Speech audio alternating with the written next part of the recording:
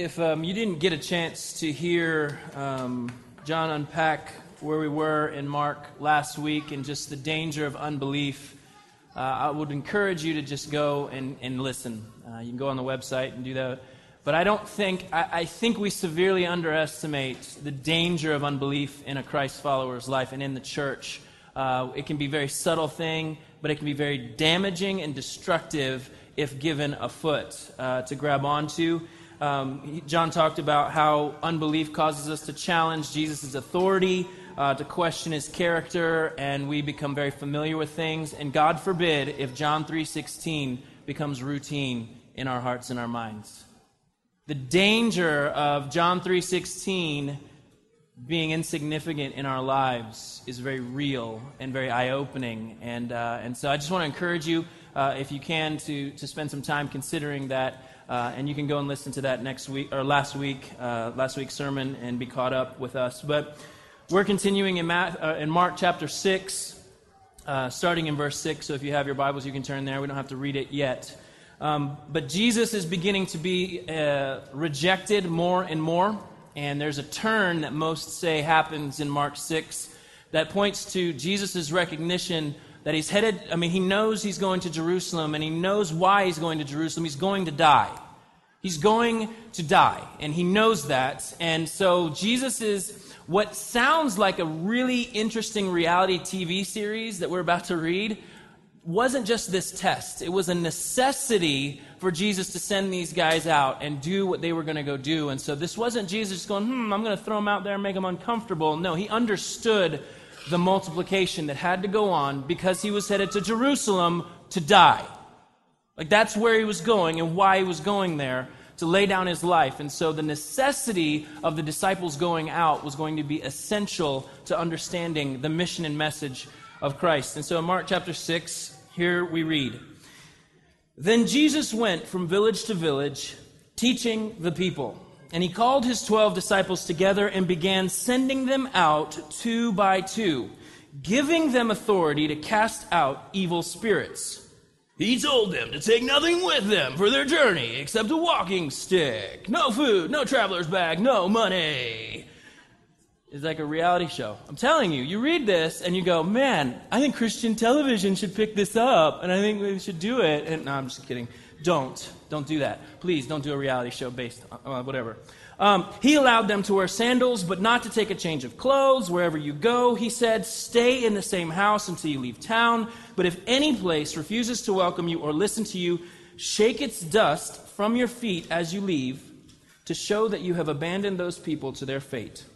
So the disciples went out, telling everyone they met to repent of their sins and turn to God. And they cast out many demons and healed many sick people, anointing them with olive oil. Let's pray. God, I just ask that in these moments, your Spirit would open our eyes to your word, Lord. We're helpless without you, and we need you so desperately to grasp and to hold on to and be convicted by your word. And so just ask in these few moments that we have together that you would do that. And you'd open our eyes to the stories that we are to tell. And the story that we're to tell is to point to you. It's in your name we pray. Amen. So in a very interesting turn of events for the disciples, as Miss Sue showed, these disciples were no longer invited to simply be spectators or learners of Jesus, but they were actually to be the ones engaged in sharing the mission and the message of the kingdom. I don't know, how many of you have ever learned something? Just thought I'd throw this out there. We're getting to know each other real well this morning. I learned something. How many of you learned from someone else that thing? Anyone? Okay, cool. Well, a couple years ago, more like about 15 years ago, I wanted to pick up the guitar and start learning to play the guitar, really just to impress Doreen. She already knew how to play all these instruments, and she could sing, and I was just like, I'm going to try and learn the guitar, and play the Rainbow Connection and sing in a falsetto voice. I won't do that. But I wanted to learn, and actually I was challenged by Shannon, who was the lead planter of this church, to learn to play the guitar, because we were traveling as a part of a team that went to different places, and we spoke in schools and churches and all the different stuff. And he said, you may be asked to lead worship in these places that you go to. And I remember going, I just wanted to learn to impress a girl. I don't know about playing guitar, leading other people in that process. And so started to learn to play the guitar, and there was a time Shannon said, and Shannon already knew how to play guitar, and he'd already been leading worship for a long time, and he says to me, you've been learning, I want you to come and lead worship with me at this student conference, and I want you to play the second guitar, I'll lead, you just stand up there and play. And I was like, excuse me? Like, I thought I thought I was just supposed to be learning this. Like, I'm not actually going to do it. I'm going to learn it, but I'm not going to do it. And so I remember getting up there, and I was strumming and playing along. I mean, I was like, please turn me down in the house. Don't make any noise come from my guitar. And I'm, kind of fumbling through. I kid you not, Shannon breaks a string. Playing his guitar. Bang! And I see it come flying off of his guitar, and I'm like, oh. It's like, I'm a worship leader. I can't be thinking that, Jesus. So I'm playing, and he kind of makes it through, pulling that string out of the way, and I think, it was a common string that gets broken. I swear to you, this day, he's playing, he breaks another string. This one, the top E string, the big, thick, heavy string that no one in their right mind should ever break. And he breaks it, and he's like, you're just going to have to take it. I forgot how to use my fingers. I didn't know what I was holding. It was one of those out-of-body experiences, and all I could feel was the disapproval of everyone out in the crowd going, why are you playing guitar? Like, I mean, it was one of the most humbling, most ridiculous moments of my life. But if you've ever been thrown into that position of you're not just learning or spectating, but you're actually doing, there's this, what in the world? I mean, really? Like, I know I've got this down. As a basketball player, you can practice 1 billion times, but it was in the games, you'd lose your mind. You'd forget everything you practiced. But in this moment, like, I would have loved to have been a fly on the wall with the disciples and with Jesus, and Jesus is calling them in for a huddle, and he's like, come on, guys. And the guy's like, all right, here's what Jesus is going to teach us. And he's like, all right, you two, get out. What do you mean, get out? What do you mean, go? Okay. I mean, and this is what we would probably do. We would probably just naturally start thinking, all right, so I need to plan, I need to pack my bag, I need to get all this stuff together, because, Jesus is the one who multiplies the bread. He's not going with us, so I got to pack for days. And Jesus is like, oh yeah, don't take anything with you. And James and John are like, but our mom has this awesome camper. We can fill it full of stuff and take care of all our needs for the whole time we're gone.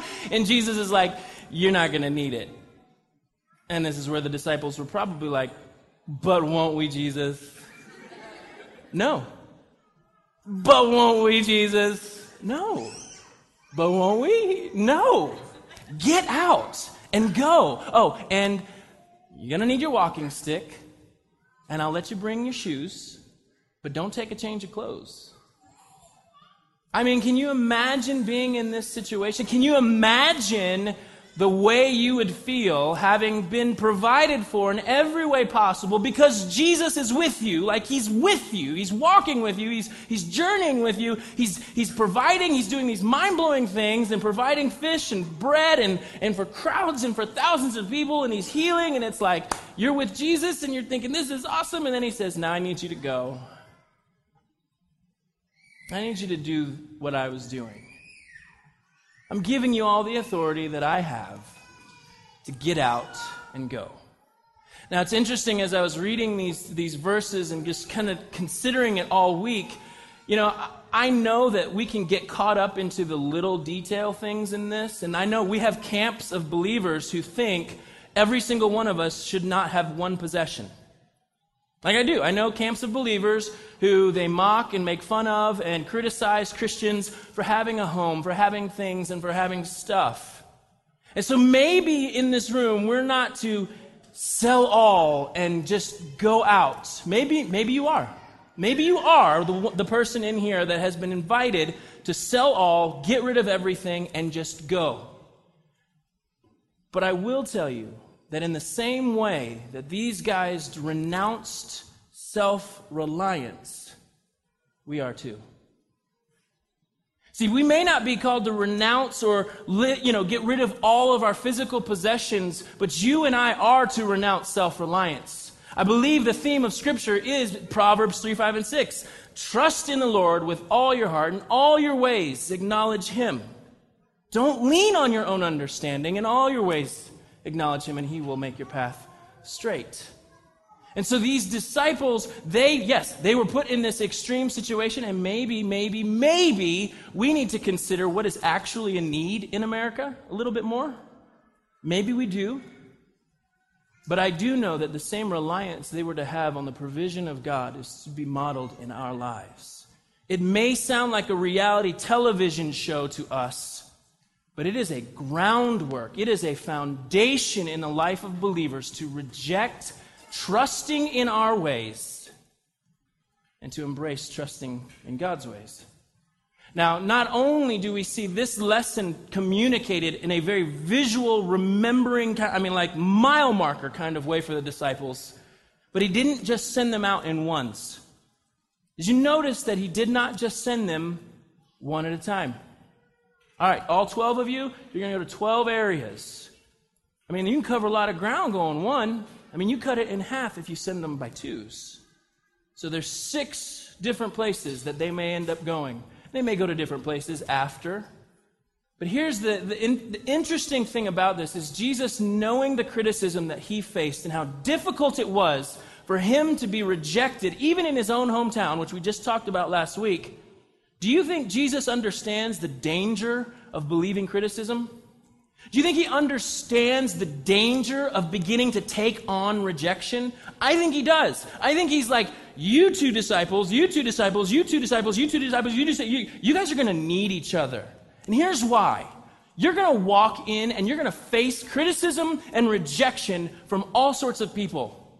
And I just want you to picture, what would it have been like for one of these guys to face that type of rejection by himself? I will tell you that if you are a believer in this room and you choose to walk on your own, your thought life is going to be a disaster.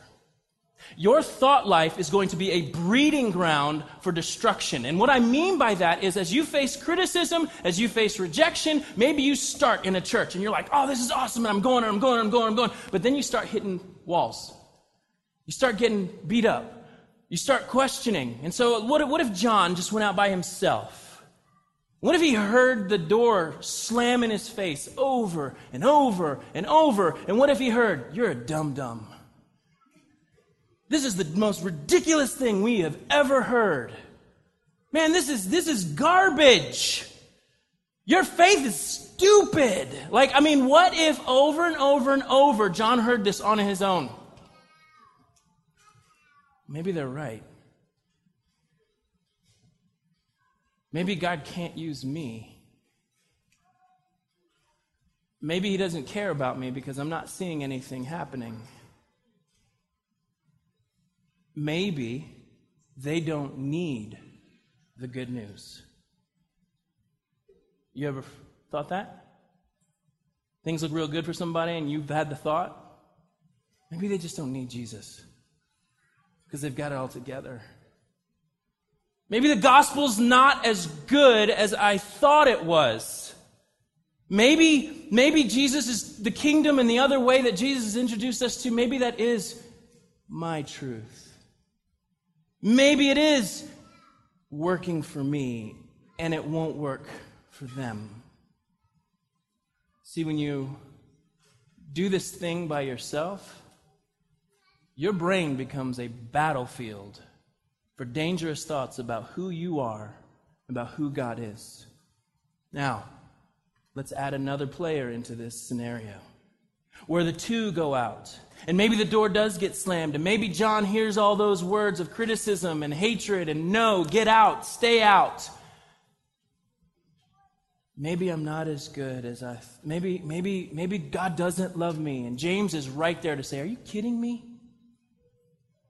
Are you kidding me? Maybe God doesn't. He's sending Jesus to do something and open a way for us to have life with him. Well, maybe the good news isn't that good. I mean, these people seem to be cool with everything, and they don't care about God or Jesus, and we're just coming in and interrupting their lives. Are you kidding me, John? Are you kidding me? Like, we were blind to the truth and the goodness of God. We were so blind to it, Jesus had to show up and reveal to us that we were blind and that we loved our blindness. Are you kidding me? There is no greater news than what we have to share with them. You're right. Let's just keep trusting God. See, I believe that it's strategic. And not just for criticism, because here's the other side of it, right? I mean, let's say John meets a ton of success. Let's say maybe John goes in and every village he goes to by himself, John, you are the greatest thing since sliced bread. John, you healed people. John, you taught people. John, no one's ever heard anything from anyone like you, and you're the greatest. And John's like, yeah, I am. Ha-ha! Finally, some people recognizing me for who I am. I don't think I'm going back to the disciples. I don't think I'm going back. I need people like this around me. Now, let's add another person to the scenario. Man, Jesus, you should have seen me. I was on fire. Really, John? Who gave you that authority anyways, right, John? Am I right? Was it Jesus? Oh, that's right. Well, I mean, okay, so I was healing these people. You were healing these people, John? I think it was Jesus healing through you. Well then, but when I was teaching them about the kingdom, who taught you about the kingdom, John? You're right. You're right. You see, when you go this thing alone, you have a temptation to believe you can actually do this Christian walk without Jesus. And that's the real danger of it all, is that you will believe you're good on your own. I don't believe that Jesus just sent them out 2 by 2 to show the importance of friendship. I believe he sent them out 2 by 2 because it was mission-saving, life-saving sending out.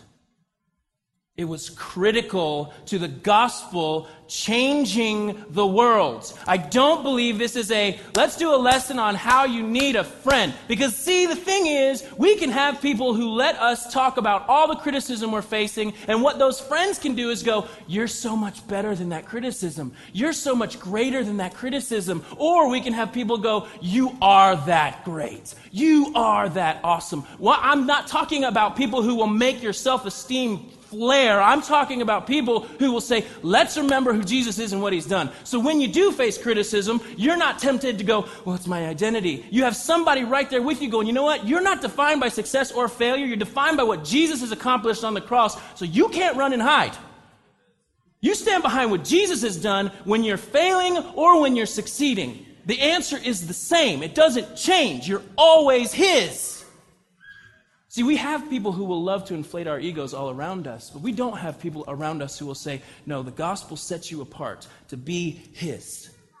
And the message and the stories you go and tell, they're not yours. They're his.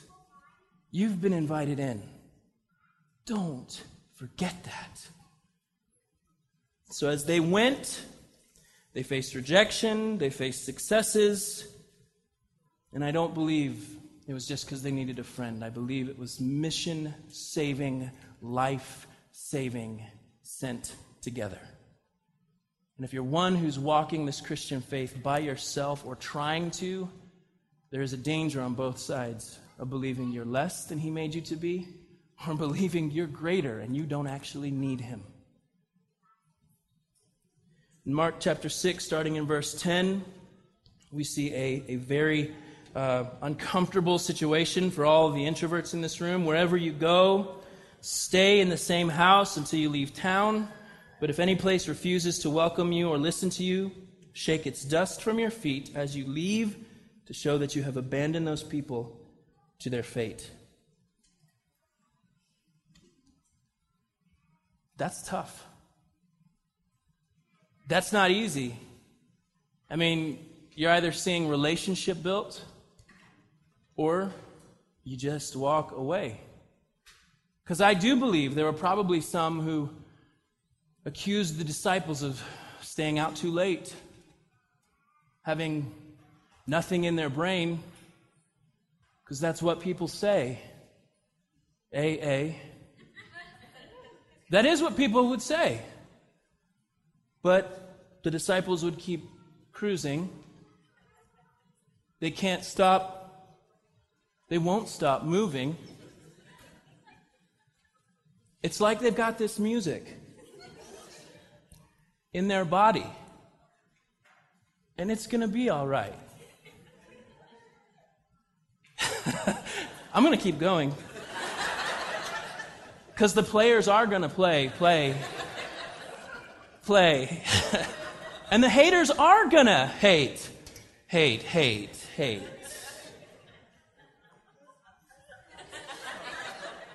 Shake it off.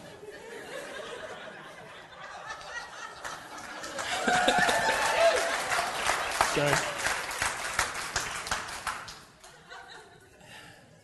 Believe me, I know that song has ministered to more people than they'll know, but the truth is, there is a very real soberness in what Jesus asked them to do, because it would be about forming relationships with people that would eventually change entire communities, or they would walk away. Or they would say, you know what, I'm not going to fight you over this. I'm actually willing to lay my life down for you. It's not you better understand this or we take your life. No, it's we will lay our lives down so that you will know that Jesus is enough and that He's good and that He loves us. But there's also very real soberness to the joy and hopefulness that we proclaim the gospel with. And for the disciples to walk away and shake the dust off of their feet was to say that God is handing you over to what you want.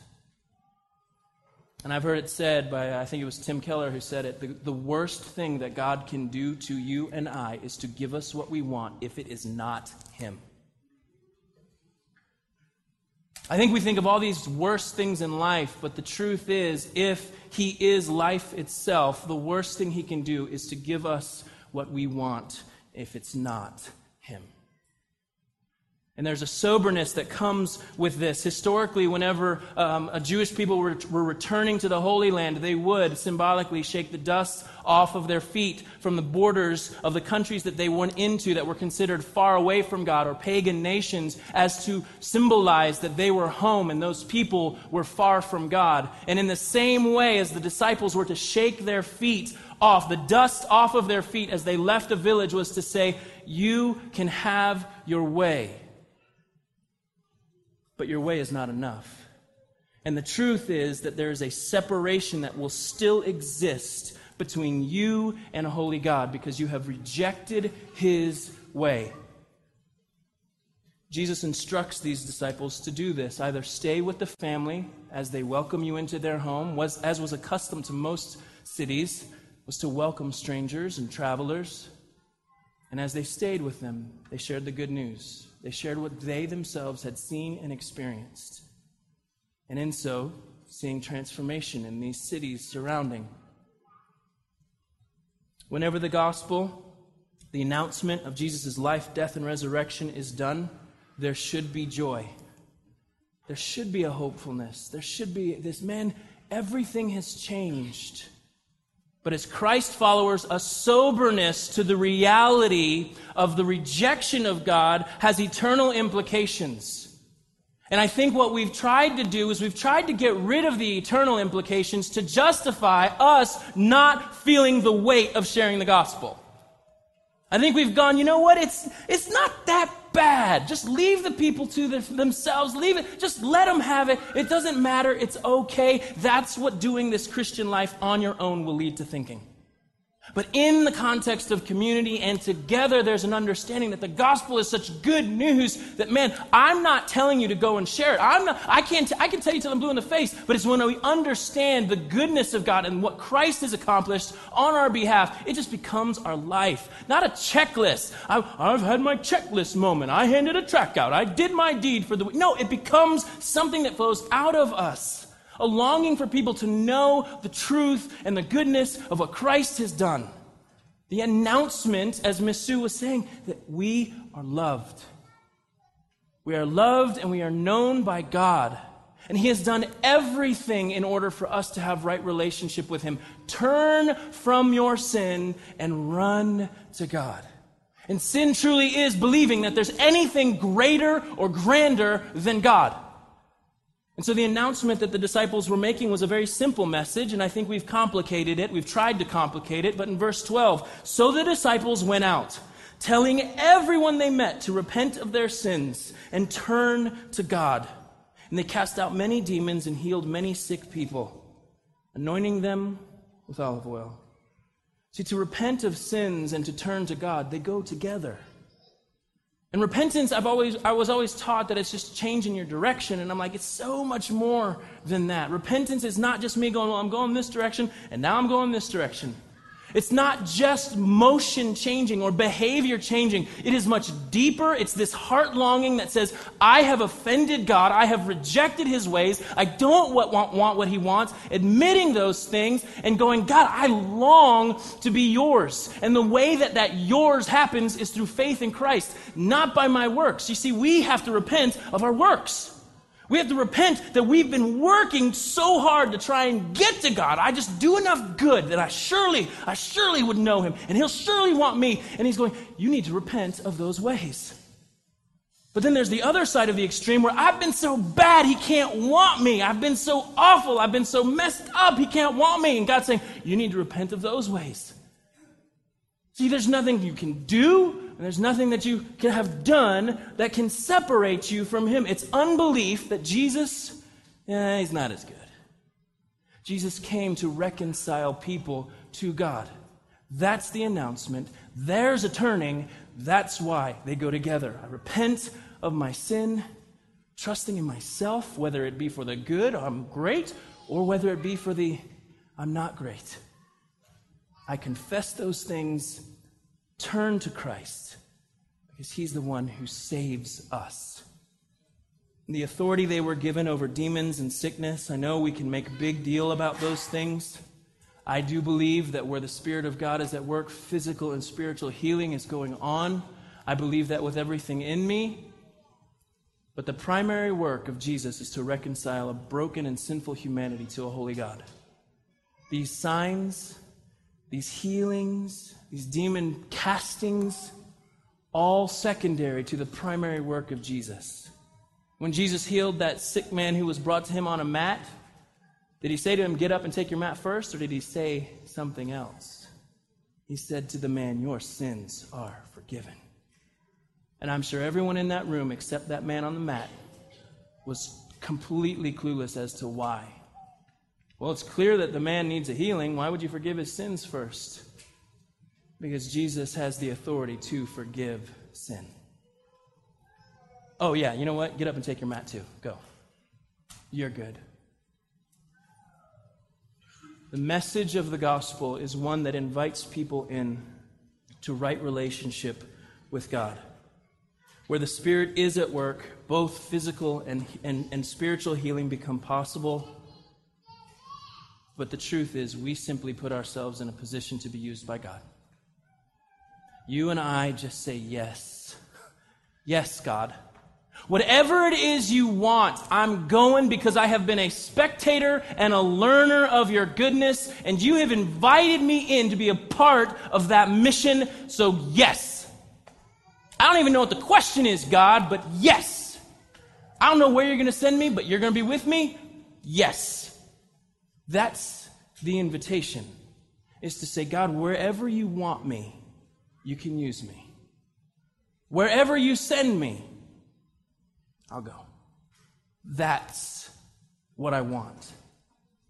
See, I think in Christendom, we think Jesus is good enough to be our salvation, but I don't necessarily think we think he's good enough to be our entire life. The biblical picture is he is life itself. When we encounter a Christ who is our entire life, he doesn't just become somebody that saves me from hell and for heaven. He saves me for himself, to be used for his kingdom, and he makes every moment of my life matter. Every moment of my life becomes an opportunity to tell his story. Can you imagine when these 6 groups of men came back to Jesus? Can you imagine the community that they experienced telling of their journey? Can you imagine as they were like, dude, that lady, she chased us down the alley with her broom for like half a mile. I didn't think she was going to stop chasing us. I thought we were going to get beat down, but that was awesome, right? Right, yeah. Well, do you remember when we showed up at that home and they had a sick kid, and if we hadn't been there, I don't know what would have happened. Can you remember when we showed up at that home and they were wrestling with spiritual truth and they were trying and asking all these questions, and then we were able to tell them how Jesus points all of it to him, and that was amazing. Like, you remember when we got those jobs and we were working outside and we were, re-roofing the houses, and that guy asked the question about, what are you guys doing here? And we were like, well, this is actually why we're here. And we told him, and he was like, this is incredible. This is amazing. Who is this Jesus? And we told him about it. It was one of those moments. You remember that time we were facing criticism and persecution like never before? And how he comforted us? Even though he wasn't standing with us? Man, that was so good. Do you remember how he provided for us when we didn't have anything left? You see, we were made to tell better stories than stories about us. We were made to be included in God telling his story to the world. This is what we're invited into. Though we see these difficult reality TV show foundations in this scene, truthfully, it's the foundation for the way we were made to live life. Rejecting, I need all this stuff, and saying, God, you can give me what I need. Rejecting the idea that I can go it alone, but knowing that I need people who will remind me of the faithfulness of God in the face of trials, persecution, and success. And then ultimately that the message remains simple. Turn from your ways. Trust God. You may think your ways are leading you to life, but the truth is Jesus opened our eyes and revealed that we truly were blind people, loving our blindness. And when you catch a glimpse of him, everything changes. Now as the band comes and we close out our time this morning, Charles Spurgeon said it this way: every Christian is either a missionary or an imposter. Greg Niemer said it this way: where you live doesn't make you a missionary. The mission you are on makes you a missionary. When the church stops functioning under the idea that it is someone else's job and she embraces her sentness, this is the game changer. When we, as the body of Christ, understand that we were made to go and tell the story of another, this is what the world needs to hear. This is what you and I need to hear on a regular basis. My work, my parenting, my friendships, my skill set, whatever I have, he uses this walking, breathing sacrifice to invite people home.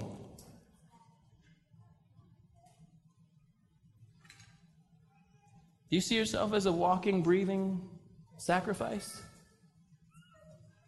Because that's what we're invited to. And I know that doesn't sound very attractive.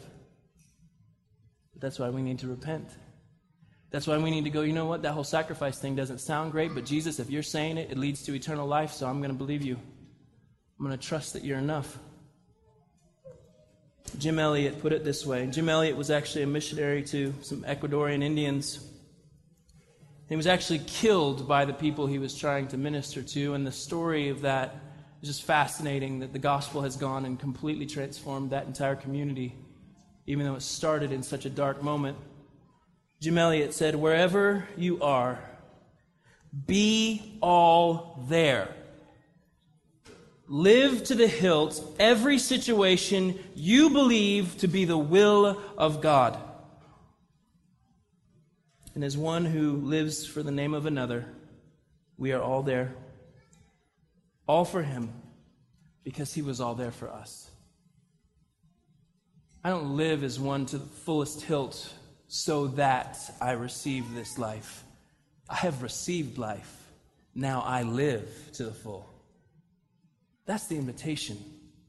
That's to know Christ. That's to go, you know what, Christ, you haven't just given me a ticket to heaven, but you are life itself. That's taking Jesus at his word. And that's what we're invited to do as the body of Christ, is to tell his stories. Tell of his works. Tell of his power. Tell of his redemption. Tell of his grace. That's what we're invited into as his people. So this morning, as we do every Sunday, there will be some folks standing over here ready to just pray for you. If you're like, man, I don't know where I'm at right now, but I could just use somebody praying for me. That's available there. I'll be standing over here as well. But it's a lot to consider when the message was as simple as the disciples said, repent and turn to God. Put down your ways of thinking and living that are actually not life at all, and turn to God. That's the invitation of the gospel. Trust him because he has saved you and I for him. Lord, we love you, and I just ask that in these moments, that as your church, we'd take seriously the invitation to not just be a spectator or a learner, but a participant in the message and mission of Jesus. God, and where we're looking for greener grass somewhere else, we would just stop it. We'd just say, you are better. You're actually the one who causes us to lay down in green pastures. The greener grass we're looking for in this world, we will not find. But you are the good shepherd, can lead us to that green grass. You cause us to lay down in it, even when things don't look well. So this morning I pray as your people, we would repent of our small views of you. And some of us in this room have a very large view of ourselves. Maybe we would repent of that and say, Jesus, you know all things. You have all authority. I'm handing you my life. It's in your name we pray.